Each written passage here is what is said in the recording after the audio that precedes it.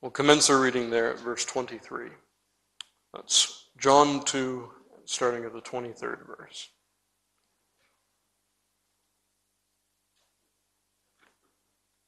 Hear once again the word of our God.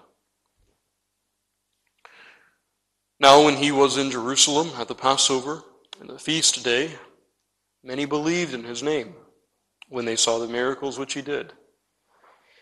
But Jesus did not commit himself unto them, because he knew all men, and needed not that any should testify of man, for he knew what was in man. There was a man of the Pharisees named Nicodemus, a ruler of the Jews.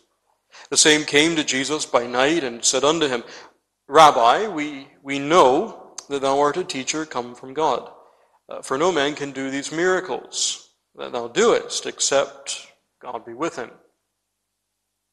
Jesus answered and said unto him, Verily, verily, I say unto you, except a man be born again, he cannot see the kingdom of God.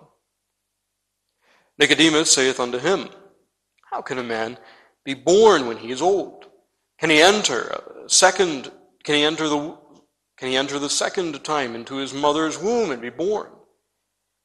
Jesus answered, Verily, verily, I say unto thee, except a man be born of water and of the Spirit, he cannot enter the kingdom of God. That which is born of the flesh is flesh, and that which is born of the Spirit is spirit. Marvel not that I said unto thee, Ye must be born again. The wind bloweth where it listeth, and thou hearest the sound thereof, but canst not tell whence it cometh, and whither it goeth. So is every one that is born of the Spirit. Nicodemus answered and said unto him, How can these things be? Jesus answered and said unto him, Art thou a master in Israel, and knowest not these things? Verily, verily, I say unto thee, we speak that we do know, and testify that we have seen, and ye receive not our witness. If I have told you earthly things, and ye believe not, how shall ye believe if I tell you of heavenly things? As far the reading of God's holy word, and may he bless us richly under it this morning. Well, friend, without any intentionality on my part, the text that we take up this morning certainly carries with it the same kinds of themes that we took up the previous week. Very much you and I could see Nicodemus in light of what we considered from Matthew 25. Here you have, if you like, one of the foolish virgins. One who had a name, one who seemingly was pure. One who you would expect from his identity and his position to be one who truly served, truly loved God. But what we find in this text, just as we found in Matthew 25, is that Christ is quick to drive Nicodemus away from his false rests. He's quick to show Nicodemus that while he may indeed have the form of godliness, he lacks its power. In other words, in this text, what we find is Christ confronting one who we saw in Matthew 25 and showing him that he had neither vessel nor oil. Now, friend, as we take up this text, it's important for us to see that Nicodemus is really not the only one in view here. If you remember back to chapter 2, starting at the 23rd verse, we're immediately acquainted with those who were told in the text believed in Jesus' name because they saw the miracles which he had performed. But then, staggeringly, in verse 24, we're told that Jesus did not commit himself unto them. Literally, the word is the same word for belief in the 23rd verse. And so, literally translated, the idea is that they believed in him, but Jesus didn't believe them. And that prompts a question, and the question is, well, why didn't he believe them? What's really meant there? And we're told, John, in the latter portion of verse 24 and 2 verse 25, that God the Son incarnate saw the hearts of men. That's why he didn't believe them. But then that brings another question with it. Well, what did Christ see? What did he see in them that prevented him from, as it were, committing himself or believing them? In answer to that question, John gives us, in the 3rd and 4th chapters of this gospel, something of an answer. In the 4th chapter, we see it with the woman at Samaria, but in the 3rd chapter, we find Nicodemus. Nicodemus, his case, this dialogue answers that question. What did Christ see that led him not to believe the great professions that he and others had made in Jerusalem? Now, friend, as you look at this text, in the 2nd verse, Nicodemus does come professing to be part of that number. Again, I want you to notice the pronoun. Nicodemus says, we know that thou art a teacher come from God. In other words, you're not supposed to see this as a secret, personal, clandestine meeting for Nicodemus' sake alone. He comes, as it were, as a part of this delegation, and he comes there to have this conference with Christ as one who believed, in a way. But then you remember how Christ responds. He says, you must be born again. Verse 3, except a man be born again, or as we said before, literally from above, he cannot see the kingdom of God. Nicodemus says, I've seen these things. I see that you're from God. And Christ, in his reply, he says, you don't see aright. And you can't see aright unless you're born from above. Now, friend, as you remember perhaps from last Lord's Day evening, Christ deals with Nicodemus' following unbelief. And so Christ answers Nicodemus by explaining a bit further in verses 5 to 8 what he means by this new birth, and then he also goes further and he tells Nicodemus how this new birth is effected. But that brings us to our text this morning, which begins there at verse 9. Nicodemus responds. He says, how can these things be? And what you and I are supposed to see there again is Nicodemus' incredulity. He remains an unbeliever. And this prompts a reply from Christ. No longer an explanation. I want you to note this. Christ does not answer, he does not further elucidate what he said up to this point. No, instead, he rebukes the man. Verse 10, art thou a master of Israel, and knowest not these things? What's striking about this text is master is the same word that we encountered in verse 2, in which Nicodemus calls Christ a teacher or a didaskalos come from God. Christ employs the same word. In other words, what Christ is asking is, are you a teacher of Israel and you do not know these things? He's not referring to Nicodemus here as Nicodemus was a powerful member of the Sanhedrin. He's not referring to the man as he was a wealthy landowner in Jerusalem. He's focused primarily on the fact that Nicodemus was a teacher. And notwithstanding Nicodemus' position, the doctrine that Christ has set before him, he doesn't know it. It's a genuine rebuke. And Christ continues. He says in verse 11, we speak what we know. And then at the end of that verse, he says this. He says, and yet ye receive not our witness. Now, friend, this is crucial for us to understand chapter 2 and verse 24. Know what Christ is saying. He's saying that the profession that Nicodemus made in chapter 3, verse 2, and the professions of faith that were made at the end of chapter 2 by those in Jerusalem, he tells them very pointedly, it was actually false. It may have been some kind of faith. It might have been some kind of belief, but it wasn't saving. And it wasn't then a true reception of what Christ gave. Nicodemus might say that Christ was a teacher sent from God, but friend, what Christ here clearly perceives is that for all of his profession, well, friend, he doesn't believe aright. He doesn't believe savingly.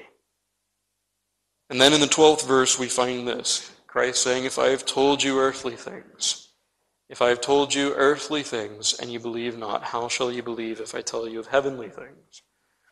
Translated literally, Christ's question is really, if I have spoken to you earthily. In other words, what Christ is referring here to is not the content. He's not saying that the doctrine of the new birth is an earthly thing. That's not at all what Christ is communicating. In fact, as you go back to chapter 3, verse 3, Christ calls the new birth a birth from above. No, he's not referring here to the content, to the doctrine. He's referring to the manner in which he communicated these things to Nicodemus. He spoke to him in an earthly way.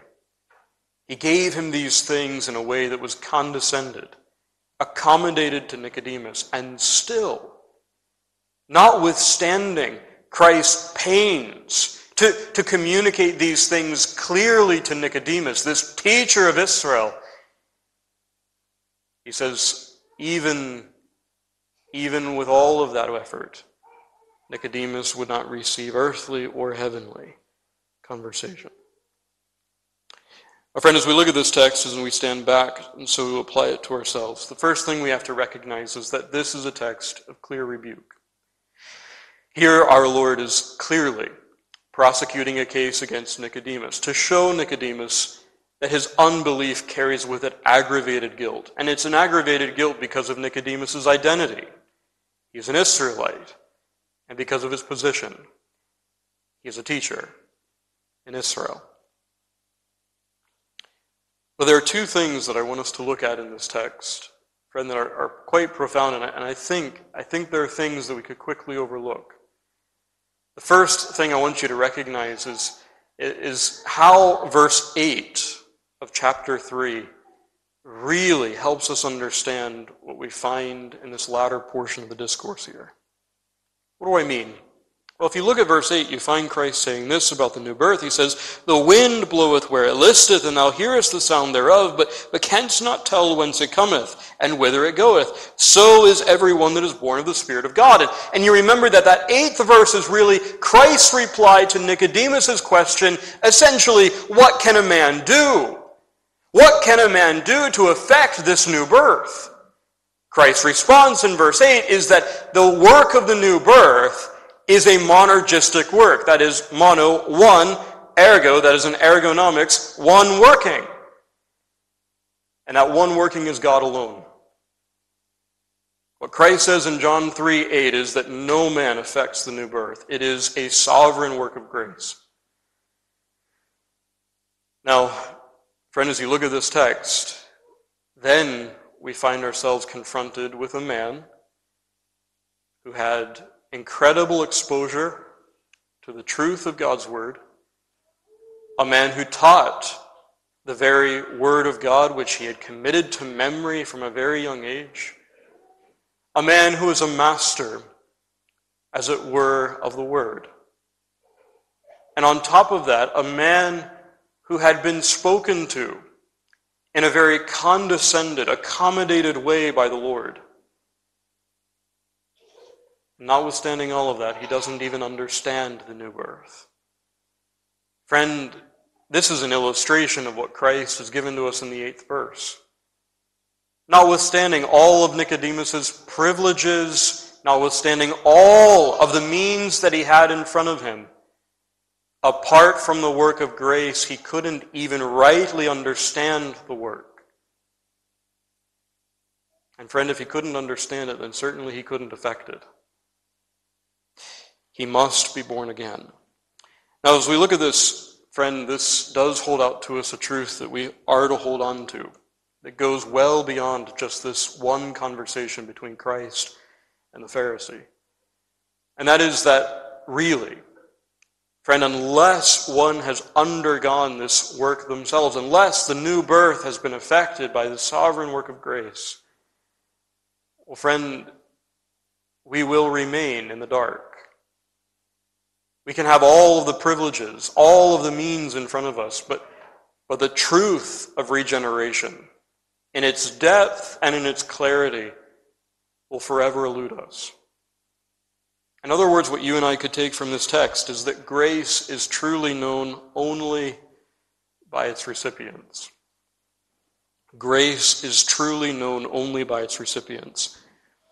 And as we look at this text, friend, I want you to notice that Christ really gives us three modes of communication, or three ways of conveying this knowledge of the new birth. There's one of one's general exposure to these truths. We see that in verse 10. Art thou a master in Israel? And friend, the idea is here that he's a teacher. Yes, we've already said that. But again, I want you to notice how he emphasizes the fact that Nicodemus was a master of Israel. A master in the church of God. And friend, especially as a Pharisee, this was quite staggering because the Pharisees were really custodians of the entirety of the canon of the Old Testament. Whereas the Sadducees only really looked to the Torah, the first 5 books of the Old Testament. The Pharisees were known as those who were truly people of the book. And of the thousands of Pharisees that would have been there, only a select few would have made their way into the Sanhedrin, and they would have been distinguished for their knowledge of the entire corpus of God's Word. And so Nicodemus is one who here is clearly a man gifted with his knowledge of the Word of God. A man who is endued with incredible exposure to the Word of God that under the Old Testament was peculiarly the inheritance of Israel. Nicodemus was a master of Israel, and that means then that he had the Scriptures and was intimately acquainted with them. He even taught them. And this is what prompts Christ's rebuke. How then are you so ignorant? You have been exposed to the Word for so long and at such incredible depth, and yet, the doctrines that I've set before you that are to be found in those pages, you're ignorant of them. How so? And friend, what this teaches us here very clearly is that exposure to the truth of regeneration, exposure to the truthfulness of the new birth, is of itself inadequate. Nicodemus had the words in front of him, but as yet that new work had not been wrought. I suppose in one sense, friend, you and I can look at this as indicating that the doctrine of the new birth, the doctrine of regeneration, does often leave the church. That is, leave the people of God. As you read through the history of the church, the doctrine of regeneration is often corrupted. Sometimes it's entirely forgotten. Sometimes it's simply made less than what it actually is, less pervasive, less extensive in its effects, and so corrupted. But friend, I want you to notice that if it is corrupted as it certainly was in the first century, as we see it in this dialogue, and as we reflect on it, as we find it discussed in Matthew 3, friend, it's corrupted despite the fact that the Word of God is very clear on it. In other words, its corruption owes to no defect in the Word of God. The Scriptures taught this plainly to Nicodemus. I mean, take just for instance what you find in Deuteronomy. The Lord thy God will circumcise thine heart, and the heart of thy seed, to love the Lord thy God with all thine heart, with all thy soul, and with all that thou mayest live. And friend, what there Moses is saying very pointedly is that God must effect the work, and in the effecting of that work, the man is made new. He now has dispositions, appetites, as it were, after God. This was in the Word of God itself. The Word that, again, Nicodemus would have committed to memory and would have propagated, not only to Judea, but perhaps even to others. You could go to the prophets and you'd find the same thing. In Ezekiel 36, a new heart also will I give you, and a new spirit will I put within you, and I will take away the stony heart out of your flesh, and I will give you an heart of flesh. And friend, even in the sung praise of God in Psalm 51, the same general idea is there. Create in me a clean heart, O God, and renew a right spirit within me. There's no lack of clarity in the Word of God that God must be the one who creates an utter transformation in the soul. And yet Nicodemus, is oblivious. And friends, so it is in our generation. When people talk about the new birth, they can have all of these kinds of scriptures memorized. They could have sat under all kinds of preaching. And yet when you ask somebody, what does it mean to be born again? So often the answer is, well, when you walk an aisle, when you pray a prayer. That's the new birth. That's the utter transformation that Scripture gives. That's not it at all, friend. That is not it at all. And that again shows you that the doctrine can be corrupted despite the fact that the Word of God is so clear. Friends, so often it's the case that even in our generation and even among Reformed folk, the idea of conversion is so much reduced. It is seen as such a small thing, as though its effects were not so extensive, as though its transformation was not so full. And that, again, in spite of the fact, friend, that the Word of God is so clear. This is where the images of 2 Corinthians 3 and Isaiah 28 really come into play.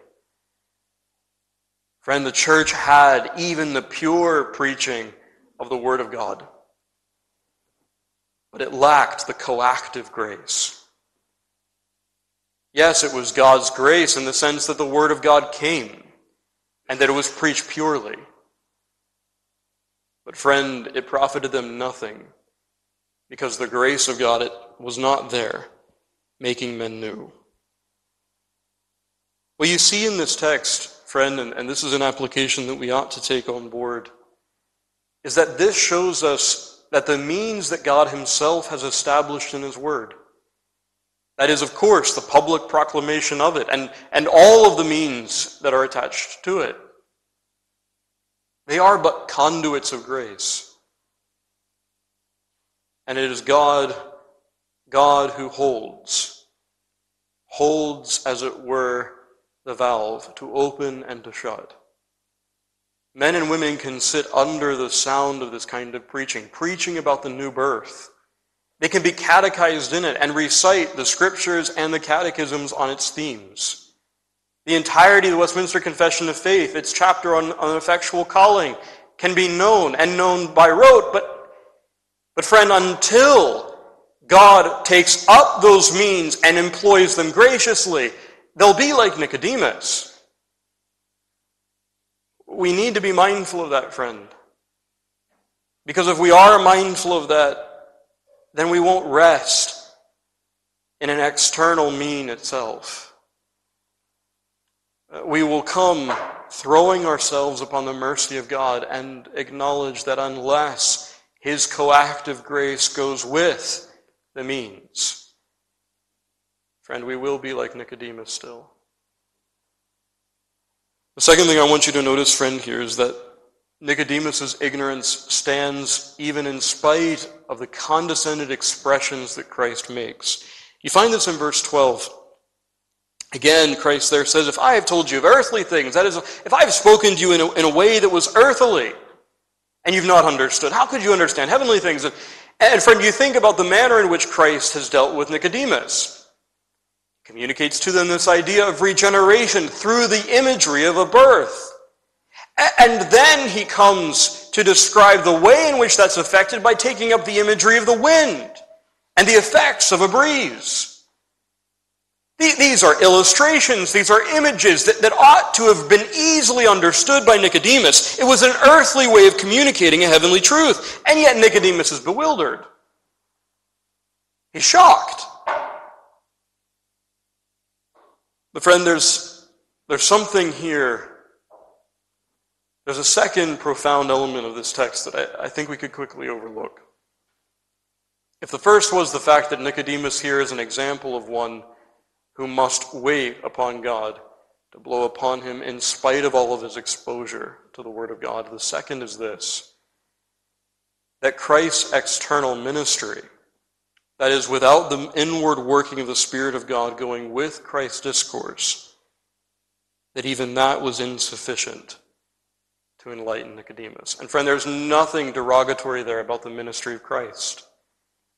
Had Christ wanted to arrest this man at this time, Had the Spirit of God been working and going with the words of Christ in the soul of Nicodemus, Nicodemus would have believed. But what this shows us here, friend, is that even Christ's public ministry, without the inward work of the Spirit of God in its hearers, well, friend, men could perish for all of it. Nicodemus was still blind, but Christ had taken such pains to deal with him. And for what this teaches us here then is that no instruction on conversion itself imparts that inward knowledge of regeneration. One can be instructed even from the lips of Christ. One can, as it were, be taken by even his hand and gently led through its themes, and still, for all of that, lack what really is a true and inward knowledge of the thing. And this is given to us so very clearly in 1 Corinthians, isn't it? Paul says there, the natural man receiveth not the things of the Spirit of God, for they are foolishness, neither can he know them, because they are spiritually discerned. 1 Corinthians 2:14. And what you and I are supposed to see in that text, and in our text as well this morning, is that there we're referring only to a notional understanding of the thing. Somebody could read the words, even sing such words in praise to God about the new birth and being made new by God and having a heart made clean and so forth. They could even have those things notionally. But what the apostle is driving home, and really what is really underlying our text, is that they can't have an experiential knowledge of these things. They can parrot, in other words, the truth.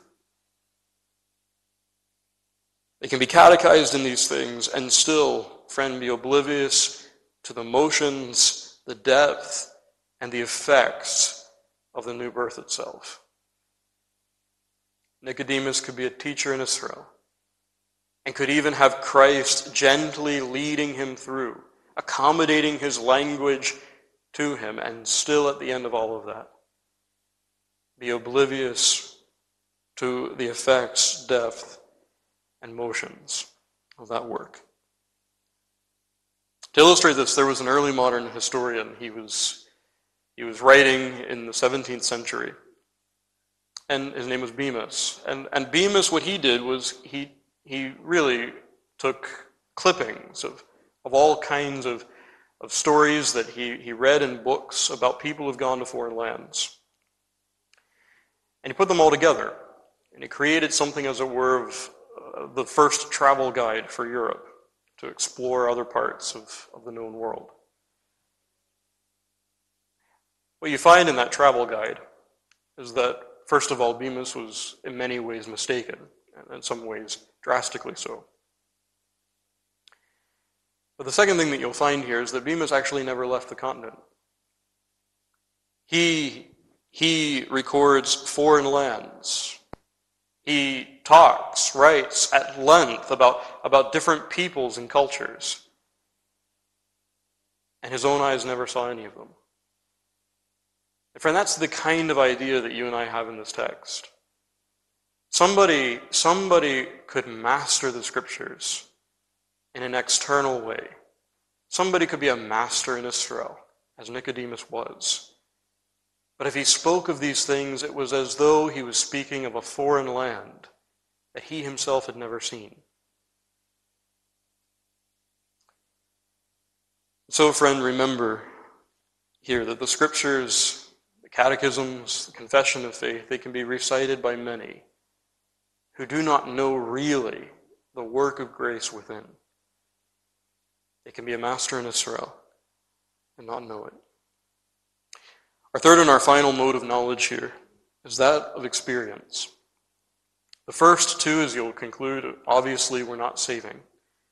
One could have significant exposure to these doctrines.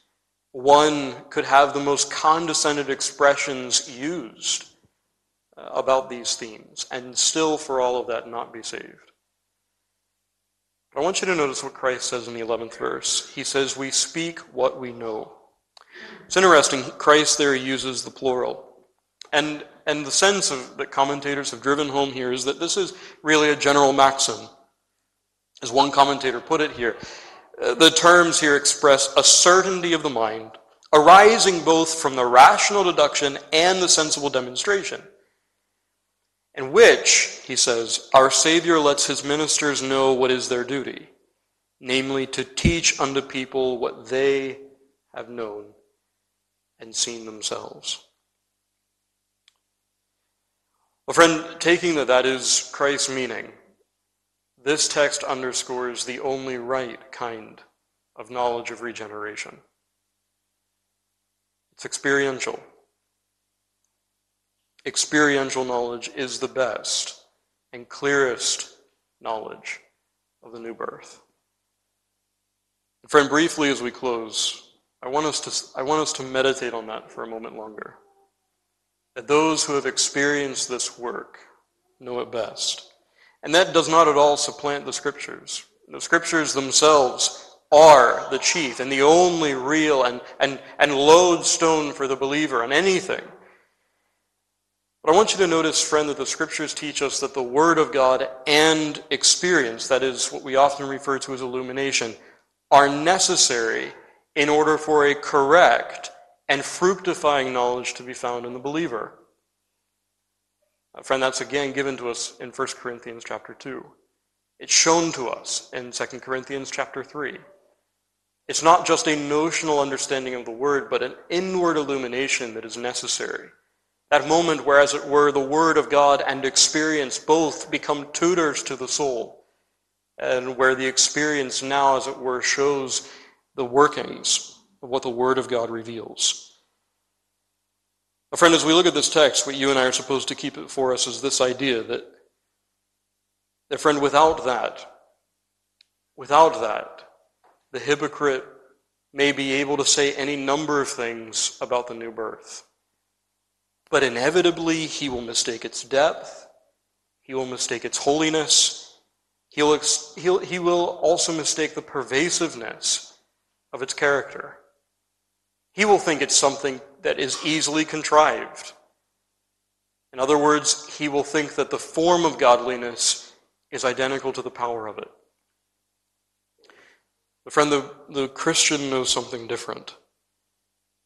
They know that it's not a small or a slight work, that it is an utter transformation, that it is pervasive, that it reaches into every part of the person's life. And no Christian is made perfect this side the grave. But what the believer does know about this new birth is that the God whom their flesh hates, well, friend, their soul now loves.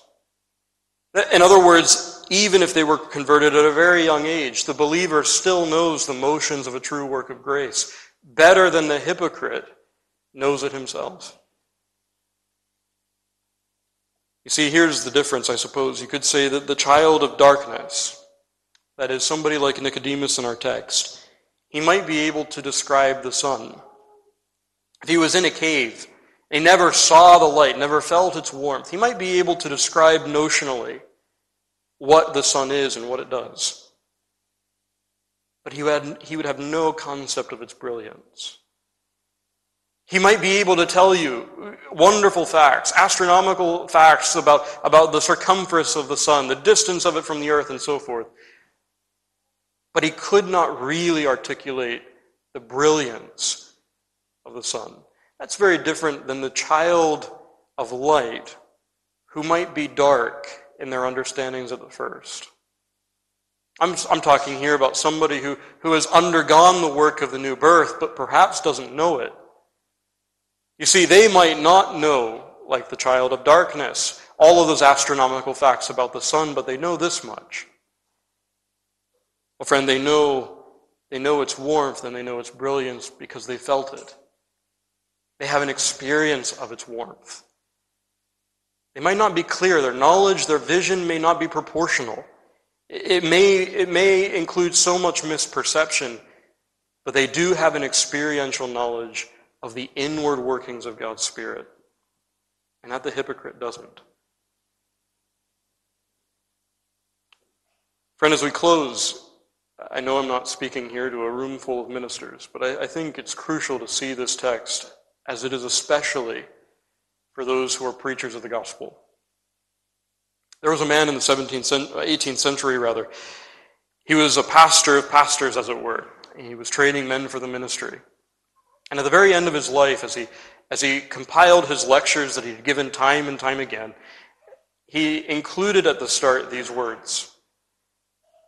He says, "Alas, my dear pupils, must all of my instruction, all the strivings of the Holy Ghost, all your reading, all your meditations, all your sermons, all your evangelical principles, all your profession, all your prayers, as traps and snares, take and bind any of you, hand and foot, into outer darkness, with all your knowledge of the contents of your Bible and other books." He's talking to preachers. And note what he's saying there. What John Brown of Haddington is saying in this moment is the very thing that Christ has communicated to Nicodemus. Without this experiential knowledge of the new birth, friend, you could be a master in Israel and perish for all of that. And so, friend, we find here a text very similar to the one that we took up this week. Very similar to Matthew 25.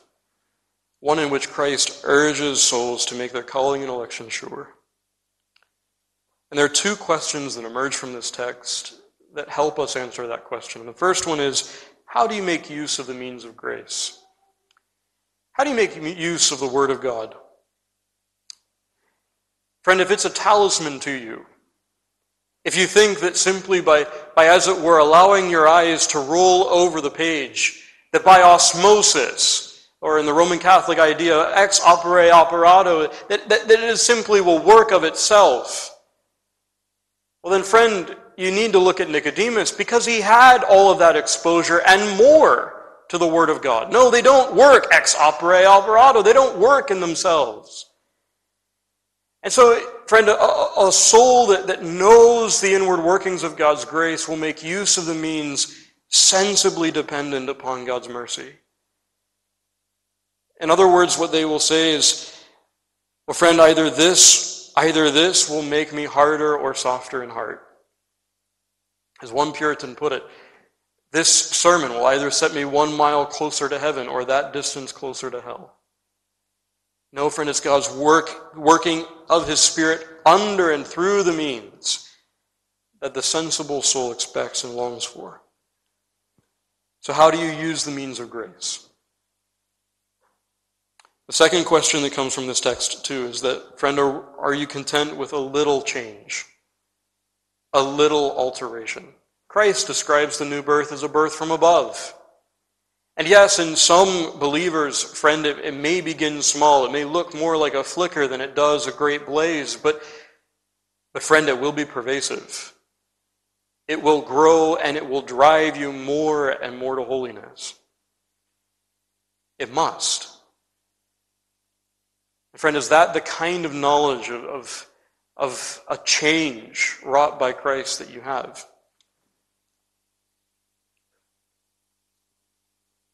The second element, though, from this text, friend, and this is one that we are to rejoice in,